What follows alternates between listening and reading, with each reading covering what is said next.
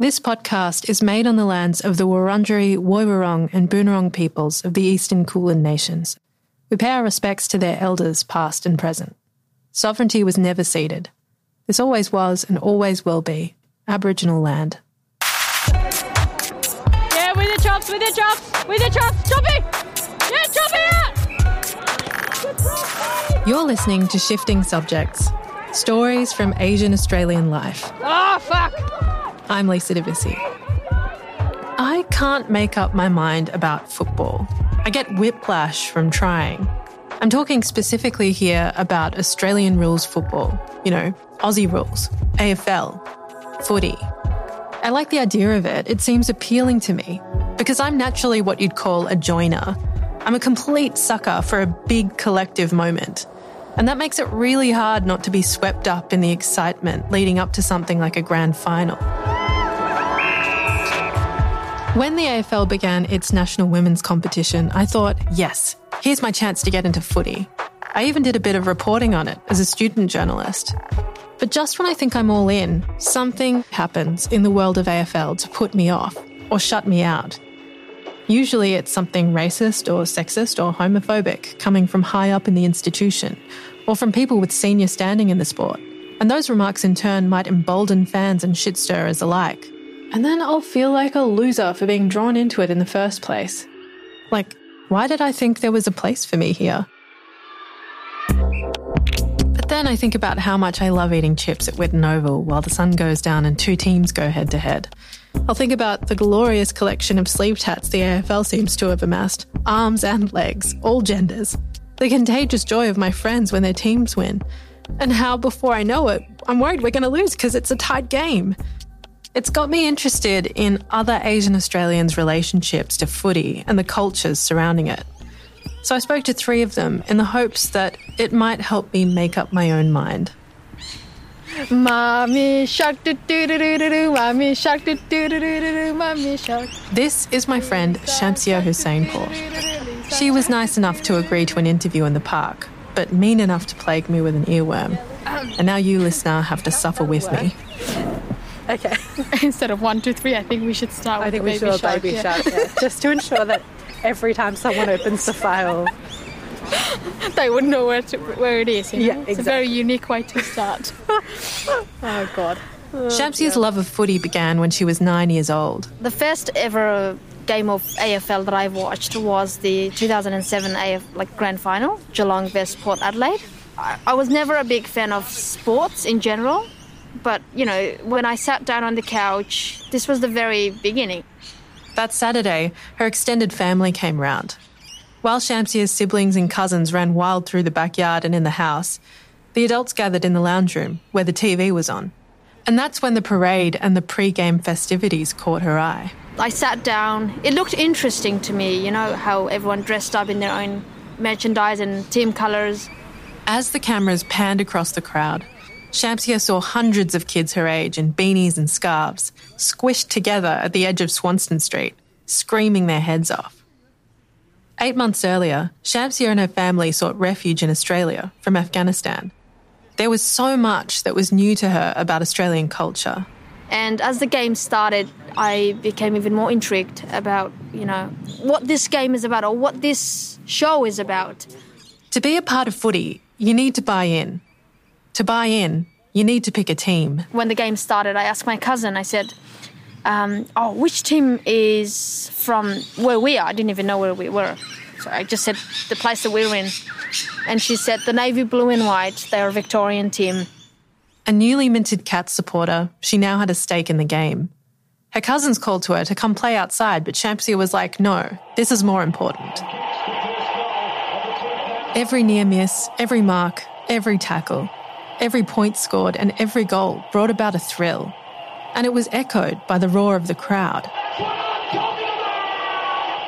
For someone still getting a grasp on the English language, the reaction of the fans was instructive and made it easy to join in. Plus, her newly adopted team was winning, and it was intoxicating. It's taken a long time to get to this day. I was going for them from the very beginning. It wasn't because I chose that team because they won. the adrenaline kicked in. I was like, yes, this is it. My team won. We won. I immediately, there was that inclusive language as well. It's like, we won, this is, this is our team and, us. This was the first time where I subconsciously, I felt like I connected with the rest of the Australian community because I had the same joy as people at the MCG had. I don't know, deep down I felt like I belonged because I'm one of them. Even though I didn't know people, even though, I guess the physical part of my world didn't really change, but deep down on the inside, I had friends. Anyone that wore Geelong merchandise, I was friends with them, that I connected with them, even though we didn't even interact, but there was that connection that we go for the same team, we chant for the same team. Winning felt good, but that sense of belonging was something else altogether, and it kept her going back for more. I knew every player's name, I knew every player's number, and I knew the game like as if I watched this my whole life. Wow. Where were you getting the information from? Just TV. The way I picked up the rules, the way I picked up people's name and what position they played. And you learned the positions just by watching. Exactly. Every time they came up on screen and it identified them, you just filed that. 100%. People don't talk enough about what it takes to be a fan. Learning names, numbers, positions, rules, only from watching TV? That's intensive study. That's deep, emotional and intellectual investment, especially for someone new to the sport and to Australian cultures. Some people grow up with footy-watching families. They might even inherit a team and have a parent or older sibling who will indoctrinate them in the ways. Like it's a weeknight, it's after dinner. Hey, come sit with me. See that guy over there? He's a ruckman. That kind of thing. You can soak up the knowledge without even really trying. But AFL is a sport with its own history, lexicon, subcultures and whatnot. And if you're starting from scratch by yourself, you really have your work cut out for you.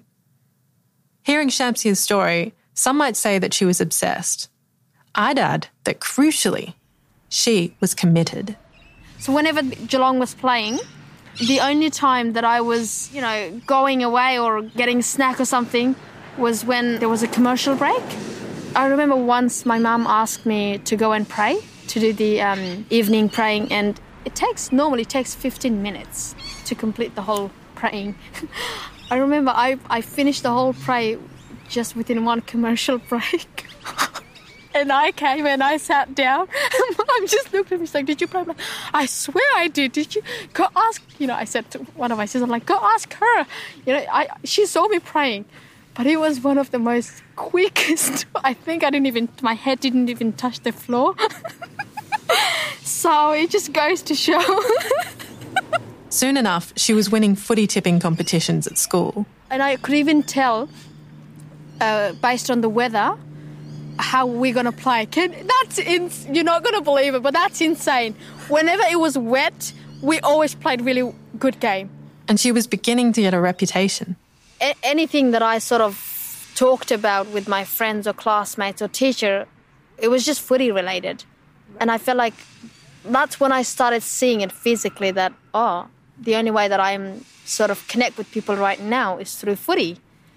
And I don't know, it was funny because every time I would sit in the public space, whether that was bus stop, train station, if I'm sitting next to someone, I would just, it would start with a smile, so I would smile at them, and then if I see them wearing a footy merchandise, then I'd be like, I go for this team, and that's how the conversation started.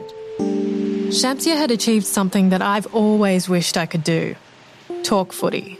Because if you can do that, chances are you'll be able to strike up a conversation with just about anyone, at least in Melbourne anyway. If you board a train after a game is finished, you'll see people shuffling on wearing their team colours. And then some time will pass and you'll go, hang on, something's different. The rich people are talking to the poor people. The goths are talking to the grandmas. Sometimes they'll all burst out into song and the club anthem will fill the carriage and you'll be like, come on guys, it's been a long day. I just want to listen to my podcast. In other words, being able to connect over footy can so quickly transport you to the world of an in-crowd. And having done the work, Shamsia was in.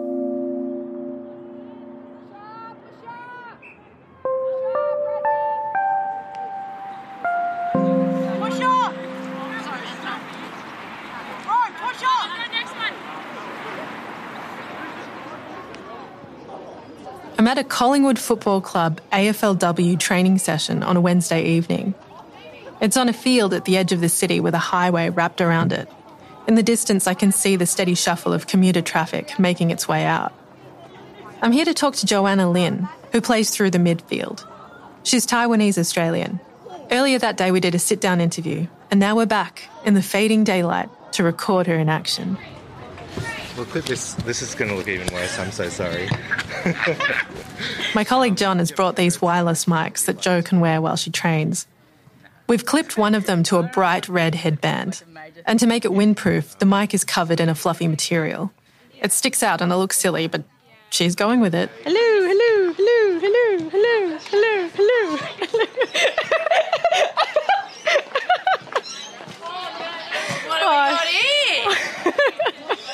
What have we got here? I think you have something growing out of your ear. I think so. I'm sorry. What is that? I don't know what you're talking about. I'm comfortable any time of day. Like. No, I just have to cop all the schmack first. When I cop all the schmack, tell me. What's going on? They picked you. This is in the building. I can't believe they picked you. What are you doing for, mate? I don't know. John and I watch as they run onto the field. I want to run out with them, but I'm a professional, so I remain on the periphery. The sound is being transmitted wirelessly back to John's recording kit. He lifts one headphone off and says a little guiltily, "I can hear everything." No, I've been doing a podcast for a magazine, and they want to mic me up for a session. Oh, that's shit. Do you get paid? Are they listening? Yes. Stop. Who's the magazine? Tennis Pro.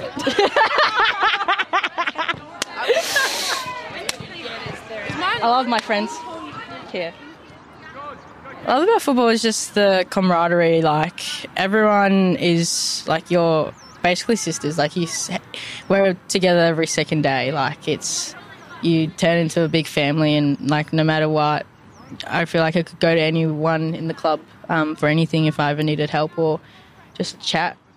It's a feeling that's hard to explain because it's just like you're out there with like 20-odd your good mates, and you're just having fun, laughing, picking each other up. Like so whenever I play my best footy, I feel like I'm always connected with every single one that's on the field, and they're having a good time. Really, yeah. Keep going, Safe! Oh, fuck! Oh. Keep going, Safe! Keep going! You're good! You're good! Keep going! In our squad, we have 32 girls, so you kind of have to go out of your shell. Like, I'm a very introverted person, but when I'm at the club, I turn into the most extroverted person because everyone's from different backgrounds. Everyone's gone through different, everyone's in different phases of their life. Like, the more you talk to them, like, you find out more things, and I think that makes you grow as a person yourself. Drive. With it, boy, with it, Jew, with it, Evo. Remember, we're only going about 80. Get our skills 100%. With us. Yeah. You got. Oh, get that on! Oh.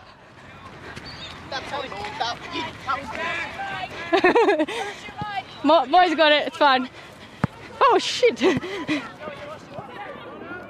I'd say that, like, at home it was very, like Asian culture, you know, and all that stuff. And then when I leave the house, essentially, and I go to school or whatever it is, go to footy, it's all very, like, Australian, and the culture is quite the opposite.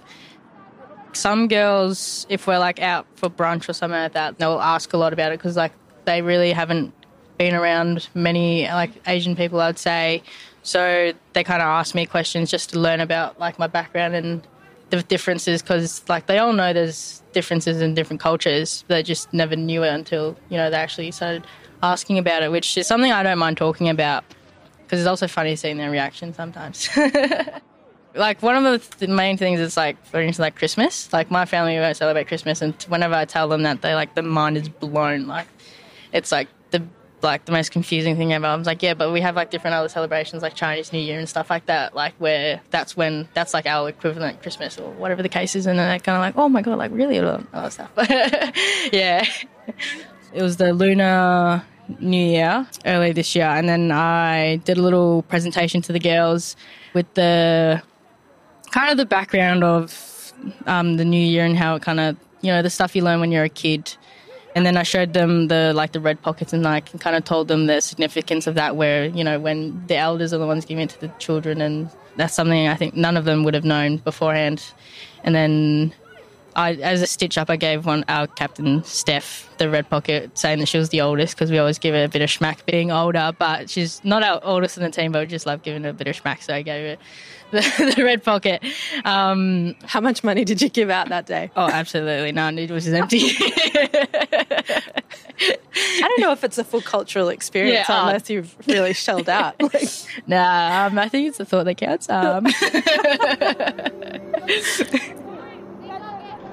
I'm listening to all this and feeling really glad. Glad that Jo gets to train and work with her favourite people in the world. Glad that her talent is being recognised.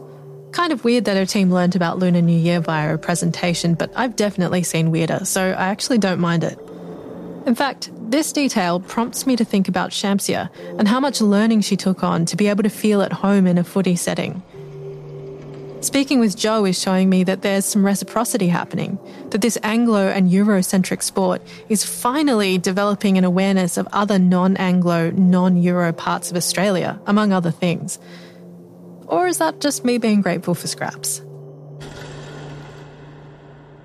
Well, first of all, thank you, Jamie, for talking to me. Do you want to introduce yourself for the tape? Yeah, look, my name is Jamie P, and I'm Australian, Chinese Australian. We've got to get the adjective right. I'm a Chinese Australian. So, look, I've lived a pretty interesting life here in Australia. Jamie P is an AFL player manager. In fact, Jo is one of his clients. Fundamentally, you are a player's agent. You represent the player on a number of fronts. A simple way of looking at it is that you help the player negotiate their playing contracts, help the player with their professional development. You help the player with any career-related matters. As I look around the walls of his office, I see a signed Guernsey, some framed pictures of his clients, and photos from big moments in the St Kilda Football Club's history. Football is something that's become a large part of his identity. It's a fandom that was born out of pragmatism. We talk about icebreakers as salespeople. You know, you jump in front of a meeting, you know, strange customer, you don't know who they are. You find commonalities. And that's exactly why you go into office, there's memorabilia, there's all that sort of stuff, because you're seeking commonalities. You're seeking somewhere to start a conversation.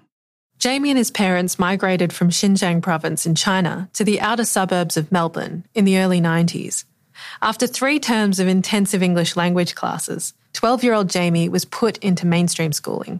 My first ever lunchtime, I saw the boys kicking the football, and, you know, as you do, you try to join in. That was my first foray with football, first touch point. A classmate suggested he join the local footy club. Jamie's parents worked long hours running a restaurant, which left him to his own devices on weekends and school holidays. So he figured, why not? Playing at that young age in a place like Dandenong, when you play around, you know, Hampton Park, Hallam, it's all fairly diverse areas, socio-economically, and I think the tolerance from my teammates about different people from different cultures were very, very high, and my club was very good. You know, we had people from all sorts of diverse cultures, and, you know, we did play some places where it was mainly predominantly, you know, Caucasian, and we had some troubles against those teams, but the way that you see your teammates back you up just affirmed what the sport can do for you, and, you know, what belonging in the club means, and all that sort of stuff. I love it because it brought me into our society at a very young age, and gave me that bridge from where I was as someone that's new to the country to be accepted and and thrived in our community. So that's why I love it. Obviously, everyone's got a different point of view with the game, but that's my vision and my point of view from where I come from. This positive and formative experience led Jamie to ensure footy would always be a part of his life. I think when I was younger, I really wanted to be a AFL player, but that was nonsense. I had no skills nor the physicality to become an AFL player. But I was never far away from football. I worked very closely with the league, with AFL, on a number of things, especially in the multicultural space. I'm always around to help the league to further our interest, or the game's interest, into newcomers into the country. I just wanted to open that door for more people, almost convince more people to understand that you can gain something from it. Jamie P's contributions to AFL are quite extraordinary. Not only did he assist with bringing Auskick programs to kids in Chinese communities, but there were actual exhibition matches held in China. I mean, we had games in Shanghai. We've had, exhibition games. I've done commentary in Mandarin for the AFL. So things are progressing well. We just got to keep going. And interestingly, Australian Chinese community, we have an influx of Chinese students and business people, migrants in the early to mid 2000s, and so that community has changed a lot. A lot more Mandarin speakers with native Mandarin skills, and so a lot of the my listeners, their language is a lot better than mine, but I know footy, so that's my thing. In fact, the reason the exhibition matches went ahead in the first place was thanks in large part to a diplomatic visit made in 2010 by China's then Vice President, now President, Xi Jinping. Mr. Xi was invited to a match at Etihad Stadium, and Jamie was engaged to introduce and explain the game to him. How did you get involved in that? Was that sort of in a work capacity? Was that in a volunteer capacity? Volunteer. It was more people that knew how much I love football, and and one person gets the story, then they'll spread the story to others, and then I didn't say it at the time, but I wanted to. Wait a minute, you carried out a high level of cultural diplomacy for free, or as one wise player said earlier, "Oh, that's shit. Do you get paid?" I called Jamie back later and asked him about it, and he said he was really happy to do it. He looks back on the experience fondly. He's proud to have been able to contribute. I accept Jamie's feelings on this, though for my part, I think the AFL should have paid him. I mean, what was everyone else in the room getting paid?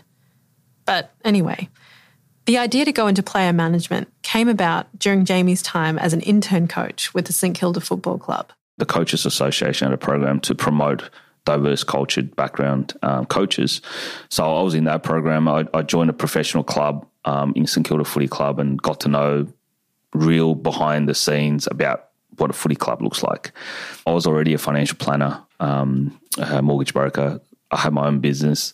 And during that time, I got to know the football players at a very personal level. Some are, just starting with their footy career.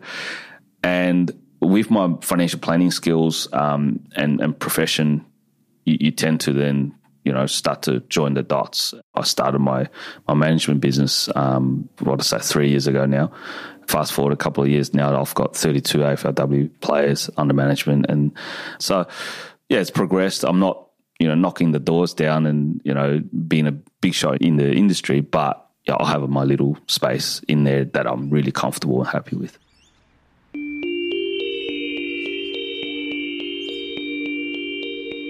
I'm aware that I sound like a bit of a nitpicky grump. If you're listening to this and you don't know much about AFL, you're probably thinking nothing's ever going to be enough for this lady. But if you have just a passing interest in what goes on in the world of football, you'll know that my gripes so far are just the tip of the iceberg. The history of race relations in the AFL often mirrors the history of race relations in Australia. And just as there are conflicting narratives about Australia's success as a multicultural nation, so too are there mixed messages about footy being a sport for everyone. Here's me and Shamsia chatting in the park again. That is the thing about football as well. I mean, it's funny to me because it's so, yes, you can pick a team and you can jump in straight away and it's really inclusive in that way. But then, it's still quite a white sport. Like, it's very blokey. Yeah. The men's football is very blokey. As you were growing up, did you ever come up against that kind of thing in the fandom and spectators and stuff? Did anyone sort of make you feel like you couldn't be a part of things, or...? Absolutely. At 16 years old, Shamsia got the train with friends to the MCG to see her first live game. I can't tell you, Lisa, how happy I felt that day leaving home in my Geelong merchandise. She wasn't naive to the way popular culture and news media distorted the image of Muslim people, in particular hijabi women, by using their image to represent Islamic fundamentalists and terrorists. And she wasn't naive to the ways in which it affected how she was perceived. One of my friends' team, her team wasn't even playing, but because she was a white person, a white woman, I took her as a shield just to protect myself from encountering racism or discrimination, because I was a, non-white, or, I didn't look like everyone else because I had an extra piece of clothing on my head.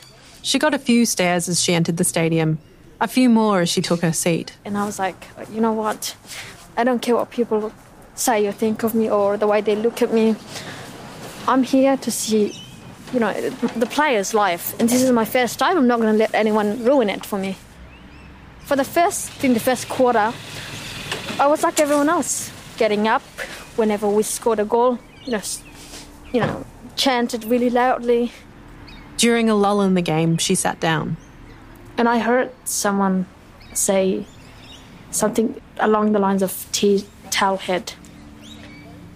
And there were a few younger boys sitting behind us. I'm assuming they were over 18 because they were drinking. And I wasn't even familiar with that name calling or that phrase, Towelhead. And I looked around me, I was like, okay. Didn't even care. And then when they said something along the lines of she could blow up the stadium, something around that, so terrorism, that was a term that I was very familiar with. That moment when I heard that, I've never felt so alone in that 16 years of my life than I did that day. What was it about hearing that in that particular context? Because I'm sure that you would have heard someone call you names. Yeah. Like, you would have heard that before. It wouldn't have been the first time that somebody had hurled something insulting at you. I thought, people, I guess those white people, when they saw a hijabi woman wearing the Geelong merchandise and, integrating into their society, integrating into their games, how that phrase of like, they changed it, they don't follow our way of life or things like that. You've heard phrases like that. I was like, but I am adjusting to your way of life. I am part of your society. And I speak the same language as you, and more so the same phrases as you. I'm an Australian. And so when I went there, I was like, yeah, surely this is my space. People would even like glad to see me there because they're like, they are following our way of life. You see, I thought they might see me as a positive person in there rather than their own stereotype. And it was completely opposite. Up until now, Shamsia's footy fandom had been a non-stop, exhilarating journey down a wide open road with no end in sight. But this experience brought things to a halt. It seemed she'd reached the limit. You could be the most craziest and most passionate footy lover, and you could wear from head to toe the same merchandise as someone else.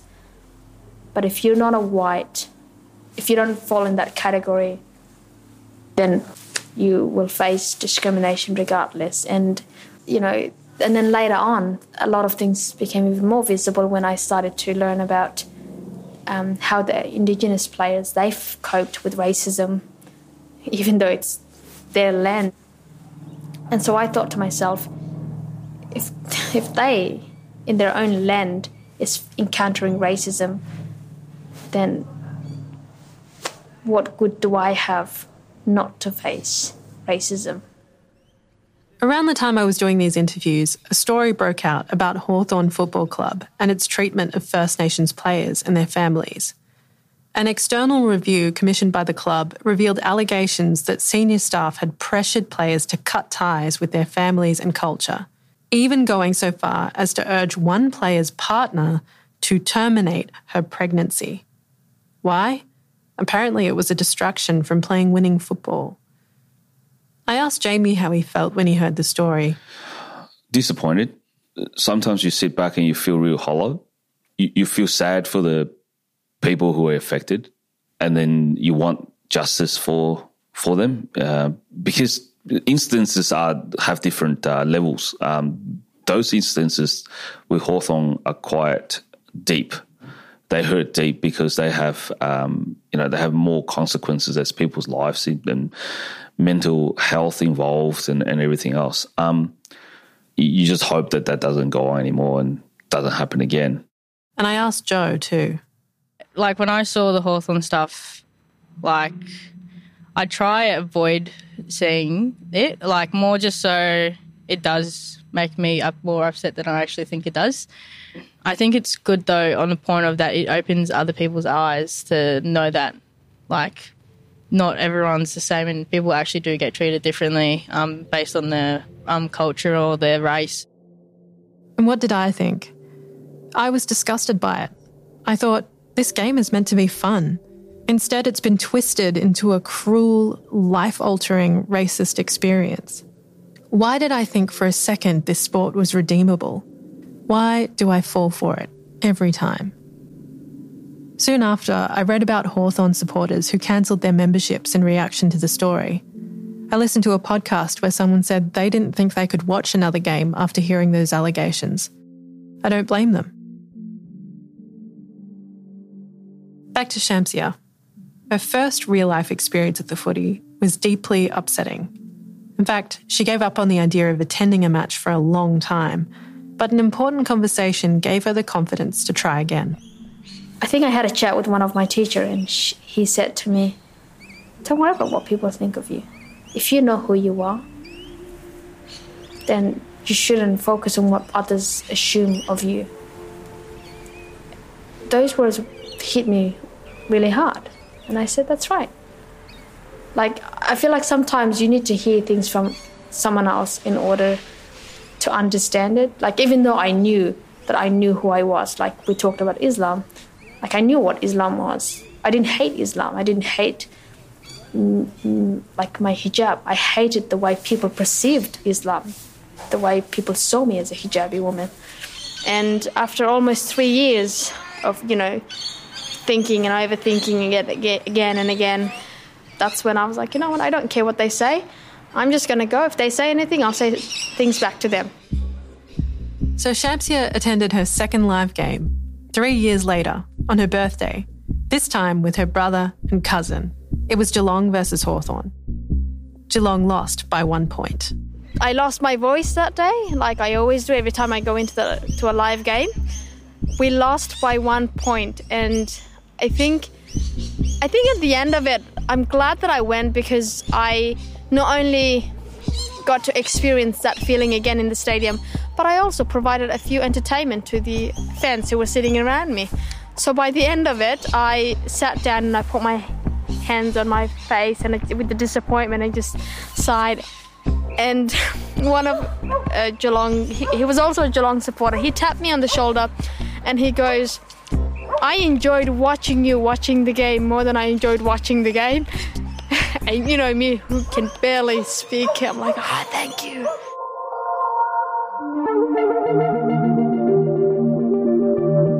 Shifting Subjects is a Liminal podcast and part of the Broadwave Podcast Network.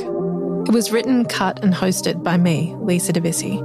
Our supervising producer is John Chia. He also mixed the show. It was fact-checked by Mel Chun. Our theme music is by Marcus Whale. Additional music by Anso, including original compositions.